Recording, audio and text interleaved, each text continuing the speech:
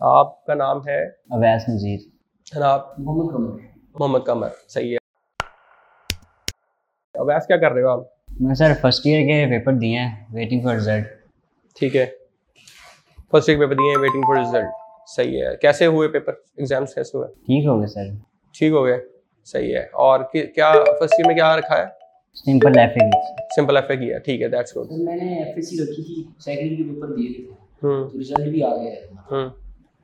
तो अभी मतलब नेक्स्ट जो है वो आपको बताया कि प्रॉब्लम है, मतलब जो घरेलू मामला थोड़े से नहीं सही चल रहे, तो जिस वजह से मैं मतलब कैरी ऑन नहीं कर सकता अपने मामले। ठीक है, ये खुशी की खबर आपके लिए, ये अच्छी खबर है। इसको फर्स्ट ऑफ ऑल आपने ना लाइफ में ना कुछ चीज़ें हैं जिनको अंडरस्टैंड करना है। ये आपके लिए ना it's going to be a blessing अगर आप कैरी नहीं कर सकते। मैं आपको एक रियलिटी बताऊं, आप इस बात से परेशान होंगे कि मेरे पास ना बुरे मामला आते हैं और मेरे पास फाइनेंशियल क्राइसिस हैं और मेरी फैमिली मुझे एजुकेशन के लिए सपोर्ट नहीं कर सकती। और मैं आपको ये बताऊंगा इस बारे में कि ये आपके साथ अच्छा हो रहा है।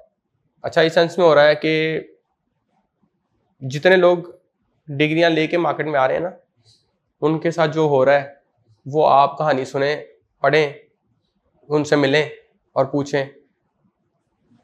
मार्केट में जॉब्स एग्जिस्ट नहीं करती हैं, ठीक है, और बिजनेस के लिए लोगों को पैसे नहीं है, ठीक है। तो अगर आप फॉर एग्जांपल अपने माँ बाप के या अपनी ज़मीन बेच के या किसी कज़न से या चाचू मामू फूफा ताया किसी से भी लोन लेके भी अगर आप आगे पढ़ेंगे, उसके बावजूद अगर पढ़ लेंगे, अगर आपके पास ग्रेजुएशन की डिग्री आ जाएगी या मास्टर्स की कोई डिग्री आपके हाथ आ भी जाएगी, तो वो उस डिग्री का क्या करेंगे जब जॉब ही नहीं है?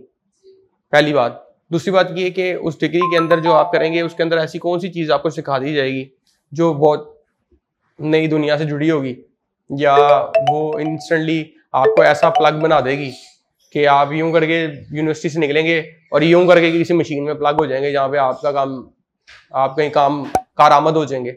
ऐसा तो होना नहीं।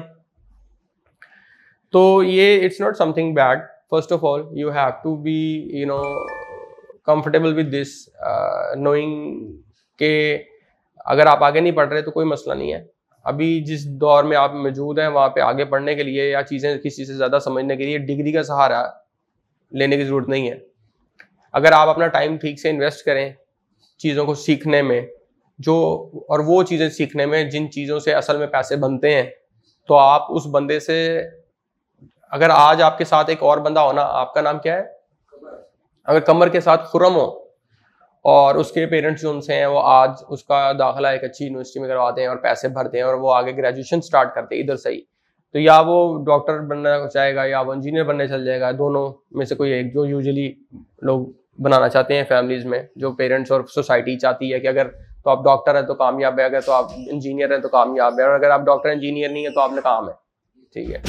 तो मिसाल के तौर पर अगर वो खुरम आपके साथ आज दाखिला ले लेता है किसी जगह पे, तो वो पढ़ता रहेगा, 4 साल पढ़ने के बाद उसको वो ऐसी पोजीशन पे खड़ा होगा जहाँ पे वो उसको कोई कुछ मिलने नहीं लगा, वो 15,000 भी नहीं कमा सकेगा, ठीक है।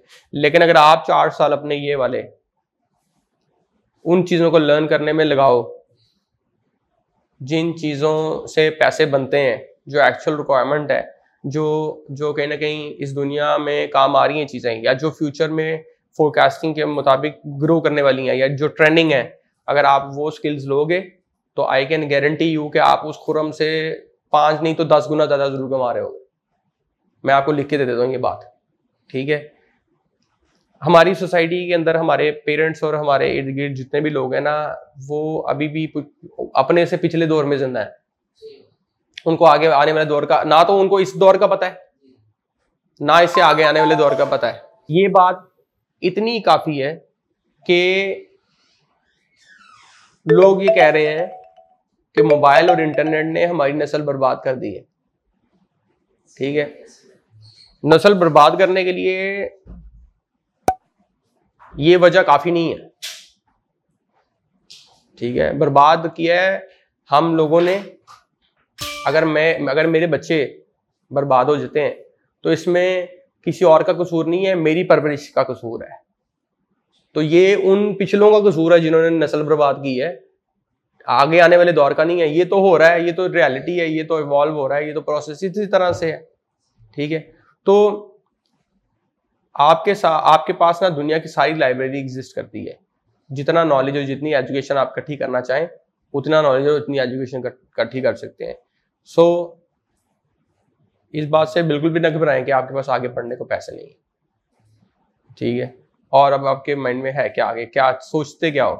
सर वही दरअसल ये था कि अभी तक जितना भी हमने यानी कुछ सीखने की कोशिश की या जो कुछ भी था वो हमारे घर के साथ ही ना ई लाइब्रेरीज यानी कि उनकी एक शाख बनी हुई है, तो वहाँ पे हम यानी कि थोड़ा बहुत टाइम जो भी दे सकते थे वहाँ से। बाकी सर कुछ वीडियोज़ वगैरह हमने यानी कि अवैस भाई ने भी बताया मुझे यानी आपके बारे में, कुछ वीडियोज़ वगैरह हमने देखी जी। तो दानिया मैम के साथ आपकी एक वीडियो थी ना गाड़ी में यानी कि स्टार्ट से आपने जो जिस तरह आपने स्टार्ट किया था वो वीडियो देखी, तो वहाँ से भी कुछ हमें यानी कि थोड़ा सा थ्रिल मिला कि यार शायद कोई यानी कि इस दुनिया में यानी कि हमारे लिए कुछ है, कुछ हम कर सकते हैं किसी के साथ में।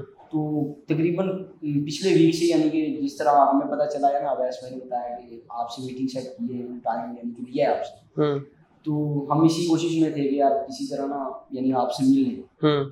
तो फिर मतलब कुछ घरेलू हालात ऐसे नहीं थे कि हम यानी इतना खर्चा भी अफोर्ड नहीं कर सकते थे, तो फिर किसी तरह हमने खींच खाच के मतलब रात को ही यानी हमने क्योंकि इसी सोचा हुआ था कि जाना है तो रात को फिर हमने किसी से मतलब बात की है बड़े भाई इसके बहन में, तो उन्होंने कहा कि आप जाओ यार, अगर जाओगे तो कुछ करोगे वरना घर बैठे तो कुछ भी बंदा नहीं कर सकता। अगर आपको लगता है कि मतलब आप कुछ कर सकते हो उनसे मिलके तो आप जरूर जाओ। तो फिर उन्होंने रात को हमें पैसे भेज दिए यानी, तो फिर फर्स्ट टाइम मैंने रात को अबू को बता दिया कि हमने जाना है। फिर फर्स्ट टाइम अबू ने हमें 4 बजे यानी उठाया, तो 5 बजे की हमने गाड़ी पकड़ी, वहाँ से हम फिर इधर आए। बिल्कुल ठीक है।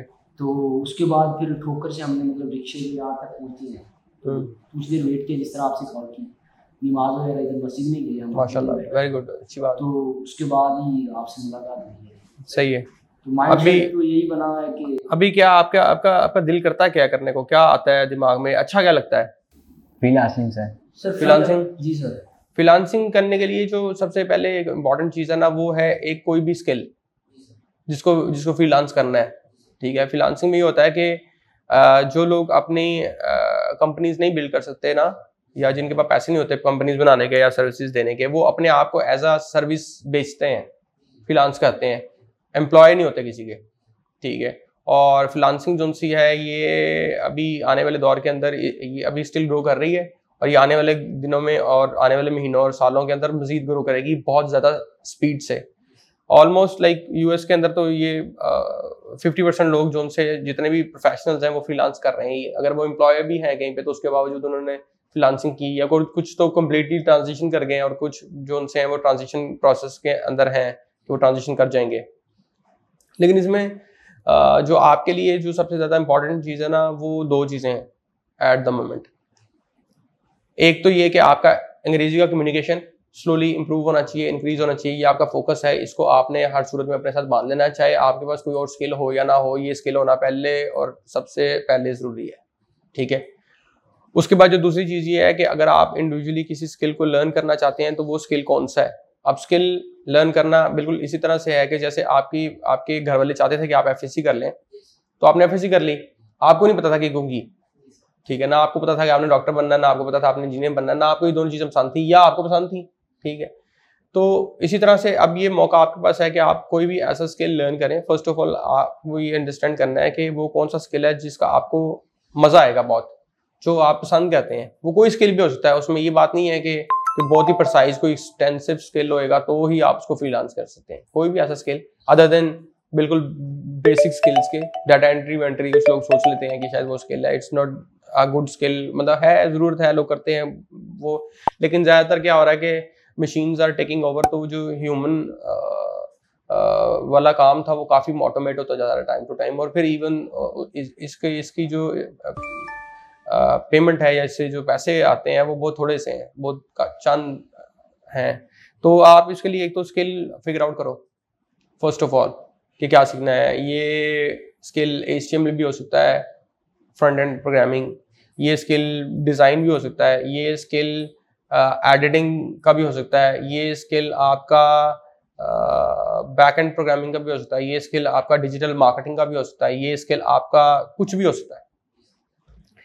फर्स्ट ऑफ ऑल आपने ये समझना है कि आपको कौन सा स्किल है जो समझ आ जाएगा। और कौन सा ऐसा है जिसमें आपको नींद नहीं आएगी सीखते हुए करते हुए।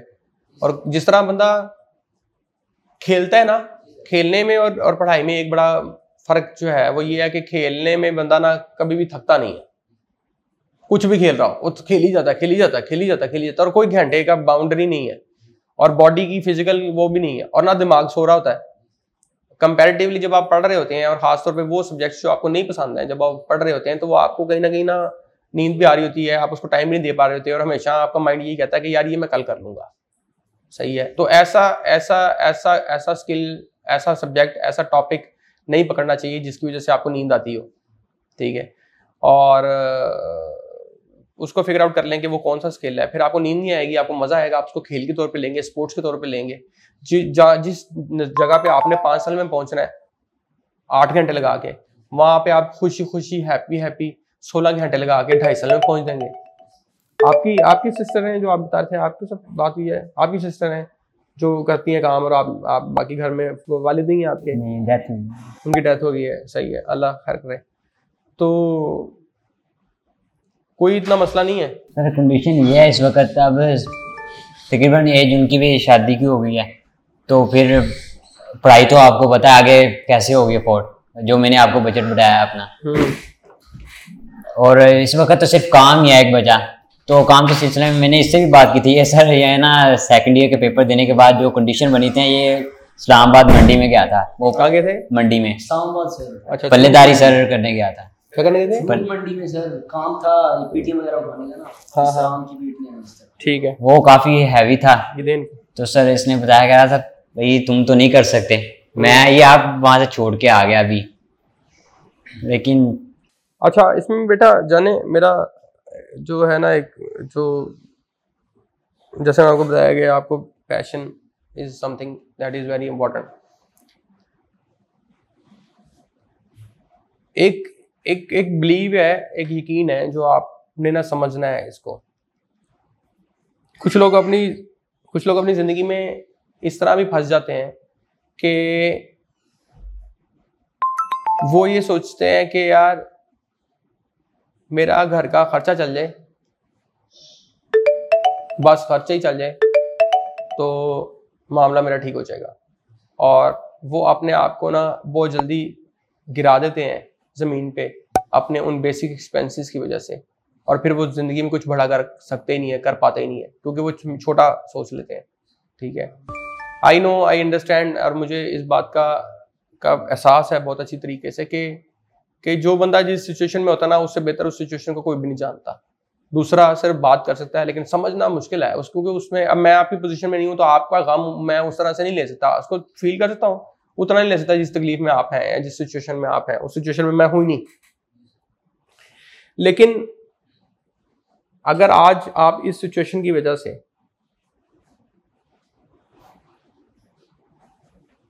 इस्लामाबाद चले जाते हैं या कराची चले जाते हैं या किसी जगह जाके एक ऐसा काम स्टार्ट कर देते हैं जहाँ से आपको मिसाल के तौर पे 8,000, 6,000, 10,000 मिल जाता है, और आपके घर में वक्ती तौर पे खाना पकना शुरू हो जाता है, या आपके घर में वक्ती तौर पे लाइट ऑन हो जाती है, या आपके घर में वक्ती तौर पे कोई बच्चा और पढ़ना शुरू कर देता है, ये जो भी हो जाता है, ये आपको इस असल तकलीफ से निजात बिल्कुल भी नहीं दिलवा सकता।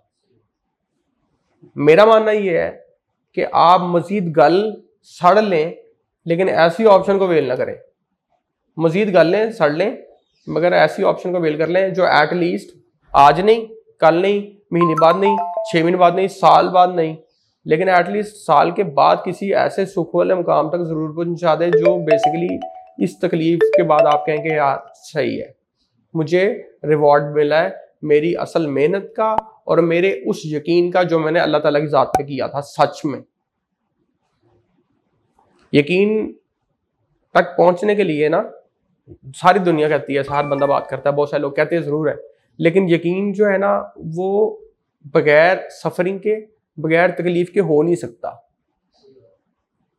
अगर आपका यकीन है और आपने फिर भी यकीन रखा हुआ है, अल्लाह ताला इम्तिहान ले रहा है, आपको पता है कि एक चीज़ होगी, मगर मैं उससे मांग रहा हूँ, मैं मेहनत कर रहा हूँ, मैं साल बाद उससे लूँगा, तो वो जो भूख काट रहे हैं आप, वो आपको कह रही है कि ये तो तुम बेवकूफ़ी कर रहे हो, ये तो हो ही नहीं सकता। तुम्हें तो कोई देने वाला है ही नहीं, तुम्हें तो मिलना ही नहीं। ये बेहतर है जो 7,000 की नौकरी मिल रही है, 6,000 की जो टोकरी उठानी मिल रही है, जो कहीं किसी जगह पे काम करने को मिल रहा है, वो कर लो। लेकिन इट डिपेंड्स कि क्या आपका यकीन है। अगर आपका यकीन है तो आप उधर जरूर पहुंचेंगे। तो मेरे ख्याल से आप साल गल सड़ लो, घर वाले भूखे नहीं मरेंगे यार, मिल ही जाएगा कुछ ना कुछ। अल्लाह ताला की जिम्मेदारी है ये। और अगर आपके घर वाले भूखे तकलीफ में काटेंगे भी ना, और अगर आप भूखी तकलीफ काटोगे भी, तो एटलीस्ट ये तो पता होगा कि साल 1.5 साल बाद कहीं खड़े हो गए। वो जायज़ के अभी से किसी जगह पे 6,000 7,000 के लिए अपने आप को बेच दो। ये हकीकत है, इस पे यकीन करोगे तो आगे मूव करोगे। ये पहली चीज़ है, पहली सीढ़ी है जो जिसको समझना है आपने। ये नहीं हो सकता कि इंसान मेहनत करे तो उसको उसका फल ना मिले, ये मुमकिन नहीं है। सही है। एक होता है वो बंदा जो बहुत बोलता है, उसके अपने फायदे और नुकसान है। एक बंदा है जो कम बोलता है, यहां से सोचता ज्यादा है, बोल नहीं पाता, उसके अपने फायदे नुकसान है। इसका मतलब ये नहीं कि वो उससे बेहतर या काम में या ज्यादा है, लेकिन ये समझना कि आप में वो क्या खास बात है जो किसी और में नहीं है। अगर आपको ये पता लग जाए तो फिर आप you can perform better than anybody else in the world. अगर आपको ये पता लग जाए कि आप कौन है और आपके पास ऐसा क्या है, तो ये आपके पास ऐसा क्या है और आप कौन है, इसको फिगर आउट करने के लिए, इसको समझने के लिए आपको बाहर निकलना पड़ेगा। और बाहर निकल के जब आप दुनिया को एक्सपीरियंस करेंगे, ऐसे ऐसे आपको पता लग जाएगा कि मैं कौन सी ऐसी चीज है जिसको बहुत ही अलग करता हूँ, जो मेरे से बेहतर कोई नहीं कर सकता, जिसमें मुझे कॉन्फिडेंस है। और फिर उस कॉन्फिडेंस की वजह से आपकी पूरी पर्सनैलिटी में कॉन्फिडेंस आ जाएगा, बाकी सारी चीजों में भी। आपके लिए ये बात आपको समझ आइए, ठीक है, कि वो जो सेटबैक है, जो आपके लिए कॉन्फिडेंस का थोड़ा इशू है, वो क्योंकि आपके पेरेंट्स हमेशा डरे डरे रहे हैं, आपने देखा ही उनको ऐसे है, अपने मोहल्ले के इर्द गिर्द अपने लोगों से, अपने रिश्तेदारों में हमेशा दबते ही देखा है, इसलिए आप भी वैसे ही हैं। लेकिन इसका मतलब ये नहीं है, इसका ये भी ब्लेसिंग है। जिस तरह उसके लिए ना मैंने बताया कि अगर वो आगे नहीं पढ़ सकता तो ये is going to be blessing, ये मेरी गारंटी है, लिख के स्टैंप पे भी दे देता हूँ। लेकिन इसका मतलब ये नहीं है कि आप मजदूरी पे लग जाए, इसको समझना है और इसको आगे मूव करना है। कितना पढ़े हैं आप? VSIT में कंप्यूटर इंजीनियर क्यों नहीं बने? तालीम इस काबिल नहीं थी, मिला कुछ VSIT से? 10,000 रुपये मिले महीने के, किया क्या फिर? कुछ स्किल सीख लिया, स्किल सीखा, उसके अलावा उस एजुकेशन से बाहर निकल के स्किल सीखा, अलग से खुद से सीखा, यूनिवर्सिटी ने सिखाया। वो स्किल कितने पैसे देता है? क्या देता है आपको महीने का? आप कितने देता है? राइट लेफ्ट इधर उधर करके आगे क्या कर लेते हो? मतलब कि 40 60 70 तक बन जाता है। आप कितने देर पहले आए थे यहाँ पे? उससे पहले क्या करते थे? कोई स्किल था? अब पैसे आते हैं, काम करने का मजा आ रहा है, चीजें सीखने को मिल रही हैं, अभी सामने है। इसने VSIT किया है तो तब तक कुछ नहीं, जब तक स्किल कितने VSIT के करने के बाद कितने महीने या कितना अरसा जो उनसे आप जॉब ढूंढते रहे और कुछ नहीं मिला? कितना अरसा? मुझे ये इससे पहले मुझे नहीं पता है इसका तो पता है मुझे इसका। हाँ 5-6 महीने किसी ने कोई नहीं कहा। VSIT किया है, VSIT किया है, 10,000 रुपये की जॉब नहीं मिली कहीं पे। आपने भी VSIT कर लो, या फिर वो काम जो इसने VSIT करने के बाद किया है वो काम आज से ही कर लो, इतनी सी बात है। और भी हैं बहुत सारे। हम जो भी मोस्ट ऑफ द टाइम्स जो भी लोग हमारे पास यूनिवर्सिटीज कॉलेजेस और जहाँ से भी जिस एजुकेशन साइड से जिस जगह से भी आते हैं, उन पे 1-2 साल लगाने पड़ते हैं उनको कुछ इस काबिल करने के लिए कि वो पैसे कमा सकें। तो ये आपके लिए बुरा नहीं है, ये आपके लिए गुड न्यूज़ है कि आप इस एजुकेशन सिस्टम में फंसने नहीं लगे हैं, जहाँ पे आपके पेरेंट्स जो उनसे हैं वो अपनी ज़मीनें बेच के, या अगर उनके पास ज़मीनें नहीं है तो कर्जा करके और अपने आप को गिरवी रख के आपको पढ़ा दें, और फिर आप अगले 3-4 साल लगा के भी उनके वो पैसे भी वापस ना कर पाओ जो आपको पढ़ाने में लगाए हैं। कमाना तो दूर की बात है, प्रॉफिट करना तो इस पे दूर की बात है कि हमारा बेटा कुछ बन जाएगा तो हमारी ज़िंदगी संवर जाएगी। माँ बाप बेचारे ना यही सोचते सोचते मर जाते ज़्यादातर, और सोसाइटी उनको कोई कुछ भी पे बैक नहीं कर पाती, क्योंकि उसके अंदर फॉल्ट्स हैं, बहुत सारे मामला हैं। तालीम बिजनेस बन गई है। तो इससे भी कितने पैसे कितने दिए थे वैसे BSIT के? हाँ 15 लाख लगा था। और 15 लाख तो आपका इस BSIT में लग गया, उससे पिछले कितने लगे थे आज तक? 12 साल वो भी हैं,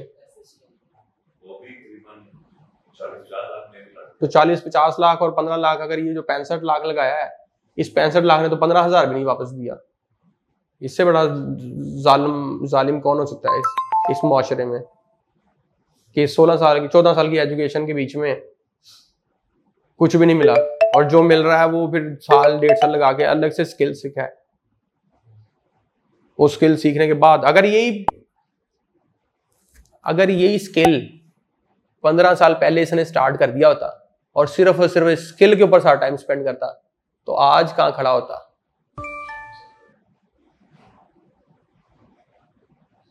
तो आप बच गए हैं और अपने आप को बचा हुआ महसूस करें। मैं आपको कसम खुदा की सच्ची बात बता रहा हूं, दिल के साथ, अपने ईमान के साथ, कि आप बच गए हो। आप अब तक इस प्रॉब्लम में, इस टेंशन में हो कि मैं आगे एजुकेशन वगैरह क्या करूंगा। 15 साल लगाए एजुकेशन पे, अंग्रेजी नहीं आती अब तक, इतनी भी नहीं आती कि बंदा थोड़ा बेहतर लिख ले, पढ़ ले, और इस हद तक भी नहीं, तो फिर क्या फायदा। कम्युनिकेशन करना भी नहीं सिखाया 15 सालों में। इतना तो सिखा देते तो कि चलो एक जुबान कोई सिखा देते, फ्रेंच सिखा देते, कोई एक जुबान तो सिखा देते। मेरा इसका कसूर तो नहीं है, मेरा कसूर तो नहीं है, हमारे माँ बाप का या इसके माँ बाप का कसूर तो नहीं है। कसूर तो उनका है जिन्होंने ये सारा सिस्टम बनाया हुआ है, कि नहीं? तो जिन्होंने सिस्टम बनाया हुआ है वो सिस्टम अगर परफॉर्म ही नहीं कर पा रहा, वो सिस्टम ठीक नहीं है। जहां से 15 साल में एक सिस्टम होता है ना, 2 चीज होती हैं। कीमे वाली मशीन होती है, कीमे वाली मशीन एक सिस्टम होती है, उसके एक साइड पे चीज डालते तो दूसरी साइड से क्या निकलता है?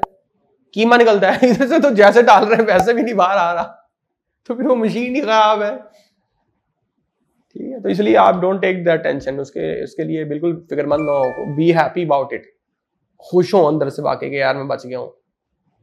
ठीक है, आगे अब फिगर आउट करें कि आपने करना क्या है, कौन सा स्किल आपको अच्छा लगता है। सर मुझे तो फोटोशॉप का यानी कि कुछ पता भी है स्टार्ट से, और उसी में ही है थोड़ा बहुत इंटरेस्ट भी मेरा, यानी कि ठीक है, जो सीखा भी है कुछ किसी हद तक। सही है। आप अपने साथ इस चीज़ का वादा करें कि आप जो भी स्किल स्टार्ट करेंगे, फोटोशॉप लेट से अगर आप स्टार्ट करते हैं, तो उसमें टाइम की कोई बाउंड्री नहीं देंगे उसको, सिर्फ और सिर्फ वही काम करेंगे आप, और उसके ही पीछे बढ़ जाएंगे। एक चीज जो बहुत टाइम लेती है और जिसके ऊपर बहुत टाइम स्पेंड करना पड़ता है, वो है एक्सपोजर। एक्सपोजर क्या होता है? एक्सपोजर होता है कि मिसाल के तौर पे अगर एक दायरा है ना, उसको 1,29,000 तरीके से बनाया जा सकता है। ये कैसे पता लगेगा? ये तब पता लगेगा जब आपने 1,29,000 किस्म के दायरे देखे होंगे। दिस इज समथिंग बहुत टाइम लेती है प्रो बनने के लिए, क्योंकि इसमें कंपटीशन बहुत ज़्यादा है। लेकिन इसको कर वो पाते हैं जिनका ये बहुत चलता है। किसी चीज़ को बनाने से पहले, मैं किसी चीज़ को बनाने लगता हूँ ना डिज़ाइन में, तो उसको बनाने से पहले मैं अपने दिमाग में बना लेता हूँ पहले ही, तो मैं उधर ही देख लेता हूँ ये सही है ये गलत है। अगर नहीं सही है तो मैं उसको कर देता हूँ। अब उधर पहली फिक्सिंग तो मैं उधर इनिशियल ड्राफ्ट में दिमाग में बन गया, उधर से उस ड्राफ्ट को मैं दूसरा प्रोसेस के अंदर लाता हूँ उस पेपर पे, और उसको पेपर पे स्केच करता हूँ या उसको बनाता हूँ, उधर ही मुझे नजर आता है बिफोर के मैं उसके ऊपर पूरी एफर्ट डाल दूँ और बाद में लगे ये क्या मैं पहाड़ टूटा बना दिया। सही है।